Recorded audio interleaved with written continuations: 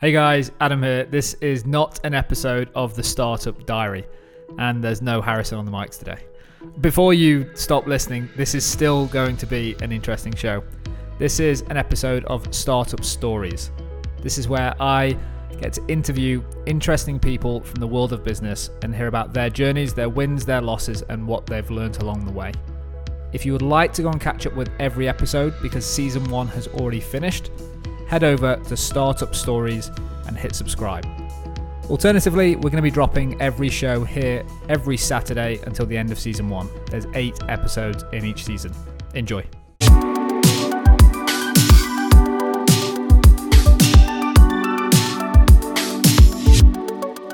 Dimos, firstly, a huge thank you for giving up your time today. For the listeners of the show, could you just give an introduction to who you are and I guess spend 2 minutes talking about the Marlin app and what it does. And then we can dig into how you've literally cannibalized your own business and potentially risked putting yourself out of business with your own product.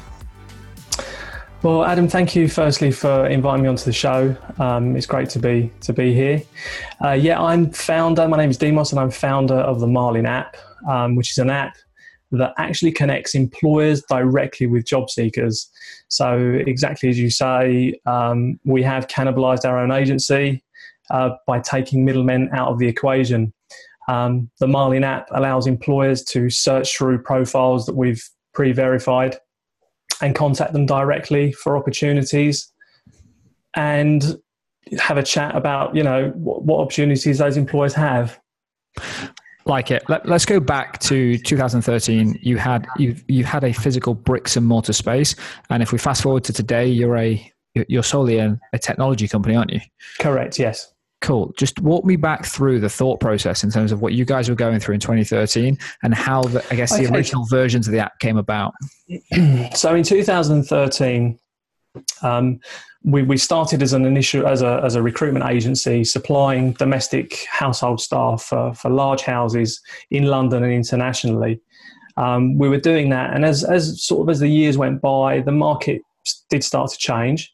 As naturally as most markets, there was competition, and ultimately employers were questioning fees from not just our agency but many agencies, because obviously an agency bringing value to sort of the candidate and the employer, with the connection that everybody has with online, has become more and more difficult.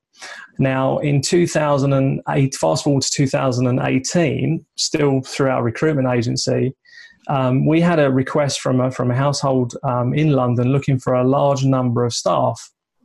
Now, as most recruitment agencies would do, we were contacting a number of staff to see whether they were available for this particular opportunity.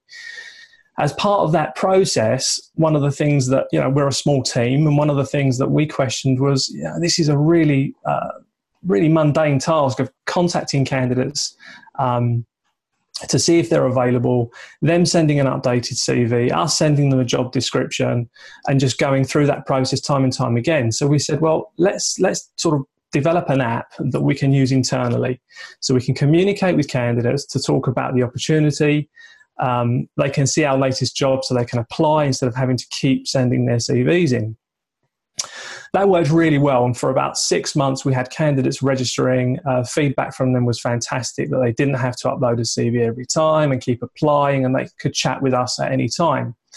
And then we had the realization of, if employers had access to this, to these candidates that we have already registered, then they would, they can contact them themselves. Yes, there's a little bit more onus on them. But what we have found over the years is that ultimately, people hire people, and the quicker we can get the employers in direct contact with job seekers, the better. Because as an agency in the middle, it's a third party. So often things that maybe an employer hasn't said about the role, or a job seeker hasn't said about their current situation, often comes out in a conversation between the two. And then, fast forwarding really to now, we've just gone down the route of, at the end of the day, the industry does have to change, because recruitment agencies, and the model is a very old business model. And the app, in our opinion, is the future. connecting employers directly to job seekers. It streamlines the whole process. It saves a lot of time, and it's cost effective for employers. I love that. And everything you said makes complete sense, sort of logically. I guess emotionally is what I want to go into, because you've got bricks and mortar presence, and that's all got its own cost. Like when you launch this app and then you have those internal thoughts about, actually, there's probably a better business to be had here. Like, who had that idea within the team? And then how was that actually internally communicated? Because that's a really brave step. Was it a black and white transition, or was it, let's run two businesses side by side and see if this thing has some legs? So originally the idea came from me. As I'm sure you know, you get the ideas at some funny moments. Standing in the shower one morning thinking to myself, well, hang on a second here. If employers had access to this, what would this do to our business? And you start running everything through. So when I first came into the office and said it to the team, they were like, you crazy? Ultimately, you're going to destroy the agency by doing this. And then we spoke it through a lot more, and we went down the route of, as you say, let's keep the bricks and mortar business there for now. And let's talk to employers as well and see what employers think, because ultimately we know that the job seekers like the idea, but are the employers going to like the idea? And we started to do that. We spoke to employers that we had maybe done business with previously, and people that we hadn't done any business with at all. Maybe that they didn't want to use an agency because of fees or something previously. And the feedback in general was very, very good. They could see that there was a real need for it. So we were running the two together from the beginning, and then gradually the bricks and mortar business has slowed down. A quick question on the feedback. As a business over here, we do lots of focus groups and insights and try and collect feedback from users. And asking for feedback is one thing, but sort of validating it and sort of getting someone to put their money where their mouth is another thing. How did you actually find out if what they were saying was valid and to prove the model out, compared to they were just being nice to you because you're on the phone with them or they're in person? Like, how do you qualify feedback in this situation? That is a very, very good question. And I mean, what we tried to do in the early days was, certainly when we had the first versions of the app, was to get those same employers who gave us the feedback to actually sign them up for a trial. And that's the thing that we've been focusing on the last 6 months, is just to get employers on board on a trial basis, just to actually communicate with candidates and really change the way that they look at employment, and maybe have this as an additional tool to everything else that they're doing. So ultimately, the validation of that question has been from employers coming on board after those questions and using it and coming back to us to say, yeah, we like it. We'd love to see this as a feature or that as a feature. The majority of the feedback that we get, because obviously we're still at early stages with the app in terms of candidates. I mean, we've got thousands of candidates on there, but in a lot of cases for an employer who's maybe in a remote part of the UK or somewhere international, there just isn't the candidate base. And a lot of the feedback that we get is, as soon as you have a larger candidate base, we will be a subscriber with you for sure. Makes complete sense. And I made 3 notes about from what you just said, and I really want to try and dig into all 3 in this conversation. So I want to try and be concise from my side. Is when you rolled this model out, this app as an additional service, how did you think about pricing this? Did you see it as a lower price point option, but you would class yourself as the consultant layer that sits on top as the premium? Or is this a more premium service down to speed? Like, how did you think about the pricing internally when you were testing this out? Well, originally, because of the clients that we used to deal with before, we were dealing with the ultra high net worth market originally.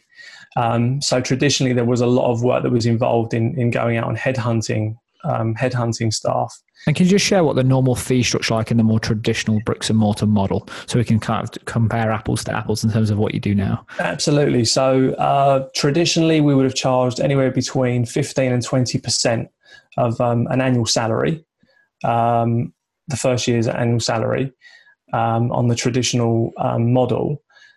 And as a subscription model on the app, we were looking to not just bring the cost down for those types of for those types of clients, but make those same candidates that we were dealing with more accessible to smaller households and other businesses, because ultimately we're looking at other sectors as well. So bringing that down to, originally we were looking at pricing, having like a 1 month access, so they could just, if they were hiring just for one member of staff, let's say, and they knew they were going to hire them within the next 30 days, access to that would cost them just under £300. If they committed for a longer term, then that was going to be just under £100 if that was like a 12-month commitment. And was that sorry to interrupt, was that access regardless of success? It's, you've got 30 days, go and hunt, or is it 30 days, 300 quid, if you're successful you pay £300? No, £300 go and hunt, and obviously every day that more candidates are joining, you have access to those as well. I like that. But what we've since done since that time, having the two sort of pricing models, in our opinion, it confuses it a little bit. So what we've done now is we've just said £150 a month. They can have access for a month or 3 months. If it's a longer term, if it's going to be 12 months, we would look to normally discount that. But we're having these conversations with employers more on a personal basis now, because obviously it's smaller scale. And I guess that sort of segues nicely onto the next item on the list for me mentally is, as you bring new people on, so I've run a marketplace business in the past, and we're sort of stepping back into doing a marketplace business here at Expert Trade right now, which is matching homeowners with trades professionals. And 6 years ago when we first tried it, we had all the supply side. We had every plumber, electrician, heating engineer, you name it, but we didn't have any homeowners using the system. The only thing that we had is it was free. So we could sort of buy ourselves time. I guess with you, if someone's paying £150 a month and they can't find a candidate, how are you balancing this traditional marketplace chicken and egg problem? And I guess the expectations of your customers when they come on board. So right now, we've done the same thing in that we're providing it mainly for free, certainly on a 7-day trial or a 30-day trial with some employers. For us, the financial side of it isn't really in the picture yet, because we just want to build the community at this stage. We want the employers to talk to those candidates that have already registered, to talk about opportunities. Ideally, they do hire them, but in a lot of cases, even if it's just the communication between the two parties, so that candidates can feel that they can trust the platform, that there are going to be opportunities in the future. So that's what we're more focused on, rather than the actual financial element of it right now. Obviously, as both sides start to increase, then the financial side will come into it. Okay, makes sense. And from a platform perspective, are you guys looking at becoming purely just a platform play, or is there still some level of vetting or verifying of the people that apply on both sides of this marketplace that you go through? I'm trying to work out, once you've built the technology, what's the extra secret sauce or the value on top of that the Marlin app offers? Well, at the moment, we're talking with employers to see what kind of additional features they would like as a service, and at the moment, it's a little bit of a mixed response, because it depends on the size of a business or a household that is using the app. If they have the resources, they just want access to the platform as it is, just to get names and to be able to contact candidates directly. If you go to a smaller team, some of them maybe want some extra reference checking. We may even add some form of interviewing process at a later date, but these are like value-added services that we see as a bolt-on really to a subscription at a later date. But what those exact services are going to be, it's very difficult to stay at this stage, because, as I say, it's quite a mixed bag of responses that we get from the employers. To be honest, I guess you just really answered it for me in terms of your team has all the experience from doing the bricks and mortar side, whereas if you dumped 3-5 really smart techies, I'm just going to say, in a room, they could probably build the technology, but they wouldn't have the insight and the relationships that you have. I guess your real USP is you've done the bricks and mortar business, and you are literally putting yourself out of business with your own product. Exactly. So that's the real value that you drive. And I guess to talk about techies in terms of the development of this, how did you manage that? So originally it was an internal app for you guys to use just for your own candidates to streamline, I guess, your own efficiencies. Was that done externally, internally? And then moving forward, because you're a technology company now, have you thought about bringing that in-house? Okay, so I originally studied software engineering at university. I did actually drop out after the second year to pursue my IT business at the time, and didn't really use much of that software engineering learning in those years until now.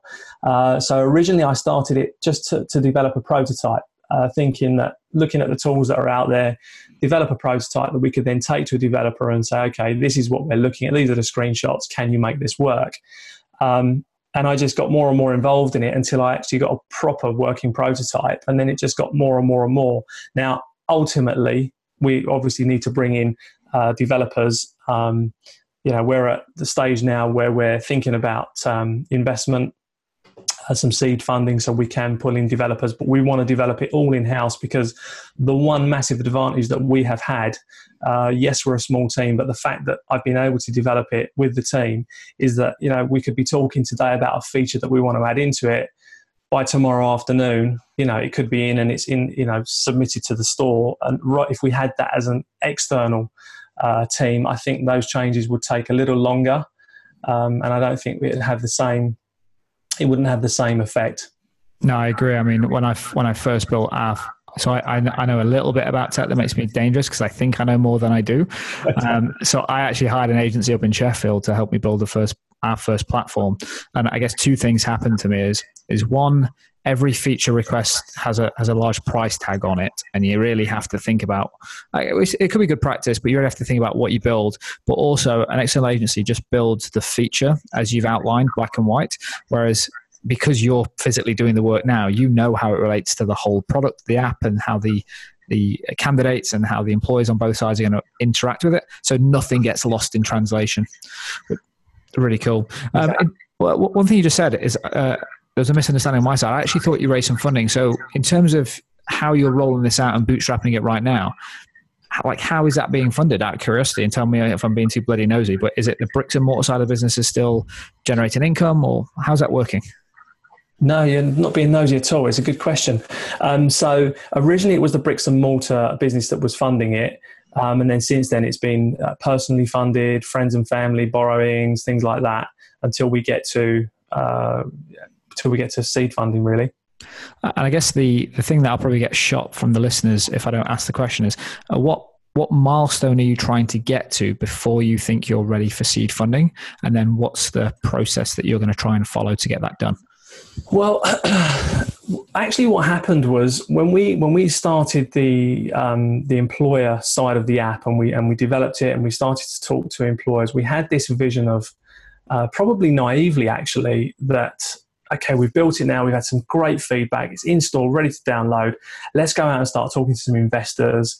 We're looking to raise some money, we've got the product, we've done our pitch decks, this should be not easy, but we have a product. Looking at a lot of other sort of ventures that are out there, maybe they've got a white paper of an idea and some research and stuff, so this should be a lot easier.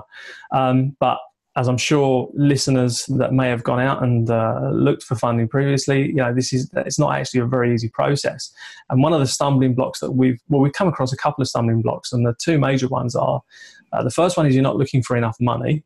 It needs to be a much bigger deal. And when it is a bigger deal, come back to us and talk to us. Whether that's a polite way of saying, we just don't want to invest is yet to be seen, but we'll obviously be contacting those people at a later date to see. And the second element of that is being revenue generating. Our focus hasn't been on the revenue as such, but obviously that plays a big part for raising money. So 2 months ago, we took the decision to say, let's put the investment side of things, it's there still in the background. We're having conversations with people, but that's not the main focus now. Our main focus is to get as many employers as we can on board, ideally paying for it. And then let's go back to those sort of investment routes and see if raising the money is going to become easier that way. From a marketplace perspective, you just mentioned about going to those employers, and this is again just me being curious. To be honest, that's one of the reasons I love this show, is because I can just be nosy and speak to interesting people like yourself and learn. How are you approaching, I guess from the employer side, you've got all the relationships, or a lot of them. How do you go about finding and recruiting new candidates? Like, how are you building that side, the supply side of your business right now? So the supply side until now has been that we had an initial head start, obviously, because we had some candidates on board from our bricks and mortar business. And since then, it's been they can share in the app as well to other candidates, which has helped, and also social media. But we haven't done any major marketing, and that's part of the investment that we're looking to secure is to go out and market it to really build up the supplier side. Yeah, I guess you're in a really interesting point now where they want to be able to see, and is it seed or VC money that you're looking for? Seed money. Oh, okay, perfect. Okay, because yeah, you'll hear. I know you've recently subscribed to the Startup Diary. You'll hear some of the. I class myself as being on the VC treadmill, and I think I've made a lot of mistakes raising cash. So I've gone from bootstrap to seed to a bit of venture capital, and there's probably a beer to be had in the near future when you start to go down that channel. So one last thing from me, not a last thing, but one thing that I really want to make sure I get on the mics is, as I sort of looked into the business, how do you think or feel about the fact that there's a lot of incumbents in the space? There's a lot of big companies in, I'm just going to say, the traditional job matching space. How do you stop them from turning what you do on as a feature, or feel about them turning it on as a feature, as a risk to the business? I don't really see that as a huge risk, if I'm honest with you, because at the end of the day, their sort of business model is very, very different to ours. And I think the only way that we'd see something like that as a threat is if they really changed the business model completely. Because as a great example, as an agency, we had an office. We had an office because we needed to meet with candidates. They were coming in regularly for interviews, things like that.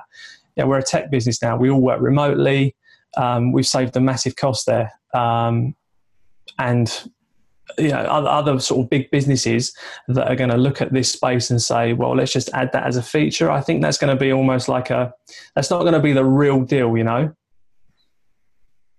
In terms of the next sort of 3 to 5 years for the business, where do you see this going? Like, how quickly does this thing accelerate? And then I guess once you've sort of defined who you are, where do you want to, I guess what I'm trying to work out is, where do you take this business to? How big can this business get? Well, to give you an idea, the recruitment industry as a whole in 2016 generated £425 billion in revenue internationally. So it is a huge market. Obviously, lots of businesses, large and small, hire staff. Now, we started in the private household staff side because that's where our bricks and mortar business was. But there's a big overlap with hospitality as well, so hotels, restaurants, and that's our first area that we're concentrating on, that sector. But ultimately, as the years go by, we're looking to go into as many sectors as possible, because we see this as an app that, a retail shop owner could say, I'm looking for some staff, be it temporary, be it permanent, access the app, contact the people that he wants to he or she wants to interview. Going to the other end of the scale, a large corporation who maybe already use recruitment agencies, maybe advertise on job boards, and this is an additional tool that they have to get access to candidates. And then just going sector by sector where we feel there is a real need for the app. I like it. I think it's a no-brainer in terms of you're playing in a really, really big market. And I think probably the thing that excites me most about when we jumped on the mics is the move that you've taken is it's not 4 tech guys, girls, whatever, jumping into a room to build a product because they can see it working. It's people that have been in the industry, done the bricks and mortar, and then cannibalized their own business. So I think that's like the moat around what you guys build. So I'm super excited to follow along with the journey. I guess very much. One last question for me, and I always want to try and ask this and hope to get the most genuine answer, is what actually keeps you up at night right now when it comes to the business? Like, what's the thing that you are most concerned about? I think the biggest concern that I have that does keep me awake, and it does wake me up in a cold sweat sometimes as well, and that is what we're doing. There is no doubt that the market does need to change. There's no doubt about that. sometimes I think, are we too early? We're definitely not too late, that's for sure, because certainly in our sector, we are the first mover in our sector. So it's just how quickly will the market move, and will it be as big as we hope it will be? So it's just that, as I said, not doubt as such, because it isn't a doubt, but it's just, I think somebody recently said, you've got that thing of dipping your toes in the water first to see, is this a credible market? And then we're sort of coming along and we're just diving in, to say, right, yeah, we're just getting rid of the bricks and mortar business. Let's just go for it. I love that. I think, are we going to, we're halfway across the pond now. Now, I'm an optimist and, I'm really all in on this. And it's a case of, we have to swim to the other end. But there is always just that little voice inside that says, are you on the right path? Is there something there that, you've maybe missed or something like that? So I think from an analogy perspective, I love that. I mean, you've probably heard it, that being an entrepreneur is like jumping off a cliff and building the plane on the way down. Absolutely. I really echo with that. The thing that I heard from what you said, and it's exactly the same with me, and it has been for the last 3 to 4 years, is so I'm in the construction industry. It's very antiquated, very old, and everyone in this industry tries to be the best of a bad bunch. So we're very slow, and I'm kind of like, it always comes down to timing. Like, I know what we're building is right, but you always kind of go, it's right, but is it right now, or is it going to be in two? Exactly the same thing. Exactly. And to be honest, we didn't operate we didn't get the traction that we wanted to in the first couple of years. But I think it's because, and that was really disheartening for me, but we sort of plugged away at it, because you hear so many stories of sort of like 0 to 10 million in this sort of, and you sort of get caught up in the startup Silicon Valley ecosystem. And I guess the only thing for me is it really feels like your industry needs a change, and just stay the course. It feels like you're so self-aware in terms of what you're building, but like, just stay the course, because it might be now, it might be 3 years time, but I think we're both playing in a really big market. And I genuinely wish you all the best of luck. Thank you very much. You're very kind. No, not a problem. Listen, this is the bit of the show where we wrap up with some fast fire questions. And I love the fact that you haven't been sent them ahead of time. Are you ready to tackle them? I am indeed, yeah. Cool. Let's get into it. So number 1 is, what is the one thing you know now that you wish you could tell the 18-year-old version of yourself? Be patient. Like it. Yes. Yeah. That's my biggest problem with these questions. I always want to follow up with them, but I've got to try and stick to Jeremy's orders, which is rattle through these. So the second one is, what is the number 1 tool, service, or hack that you use to get work done that our listeners may never have heard of? I'm sure a few of them would have heard of it, but Slack. Big fan of Slack. And how do I guess because you're a remote team, aren't you? Use it all yes, a load, yeah. And just out of curiosity, you're currently doing the development. I'm super keen to work at. Do you work with any agencies or freelancers at this point in time? Is it all in-house? It's all in-house at the moment, but we do have a couple of freelancers that, I do get in touch with if I've got some questions. I'm always trying to work out how, this is selfishly just going on a tangent, how people work with freelancers or agencies and then bring them into Slack channels. If that's a bit over the top or not, I'm trying to find people that do that really well. So I'll report back when I find them. The next one is, what is the best piece of advice you've been given and who gave it to you? Oh, the best piece of advice that I've been given. I've been given lots and lots of advice over the years. That's for sure. I'd probably say my dad, actually. And the piece of advice that he's given, again, I say he's given me a lot of advice. And that is really, not to give up with a lot of this stuff as well. And he's been a great role model over the years as well. So it really is not to give up. Love that. Just out of curiosity, what did your dad do, or what did he do? Yeah, he's actually in the textile industry. Cool. And what does he think about you cannibalizing your own business? He thinks it's a great idea, the actual app itself, and as many people have that initial feeling of, really, is that the right way to go? But then the more he has thought about it as well, the market has to change. Like it. What is I'm going to reword this, because we keep telling ourselves we need to reword this question. If you weren't doing what you were doing now, what other business would you start? Wow. what other business would I start? Well, I tell you, one of the things that I've found through this whole journey, and not just with this business, with other businesses that I've been involved in, and that is, having some advice, somebody that you could, call upon when you either have doubts or if you're looking to raise money or things like that. That is something that I would certainly have thought I could have got into. If not now, certainly at a later date, to just help other startup founders out there through this whole process. Because as you know, it's a pretty tough industry. Tough and bloody lonely. I'm a solo founder. Absolutely. And having a network of people to sort of have as a sounding board, just to shoot the shit with and just say, like, is this crazy? Like, does anyone else feel like this? It can be absolutely invaluable. Exactly. If you recommend one book or podcast, what is it?